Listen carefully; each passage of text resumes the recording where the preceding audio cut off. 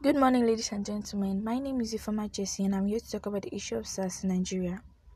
Over the last 10 days, Nigeria has been protesting against a special anti-robbery squad, a unit of Nigeria Federal Police Force, after a video aimed of officers allegedly killing a man. Soon the hashtag #EndSARS, as the unit is known, began trending internationally. Nigeria President Muhammadu Buhari, a former military director, announced that SARS will be disbanded, but that promise has not been enough to quell the anger. Nigeria continues to protest.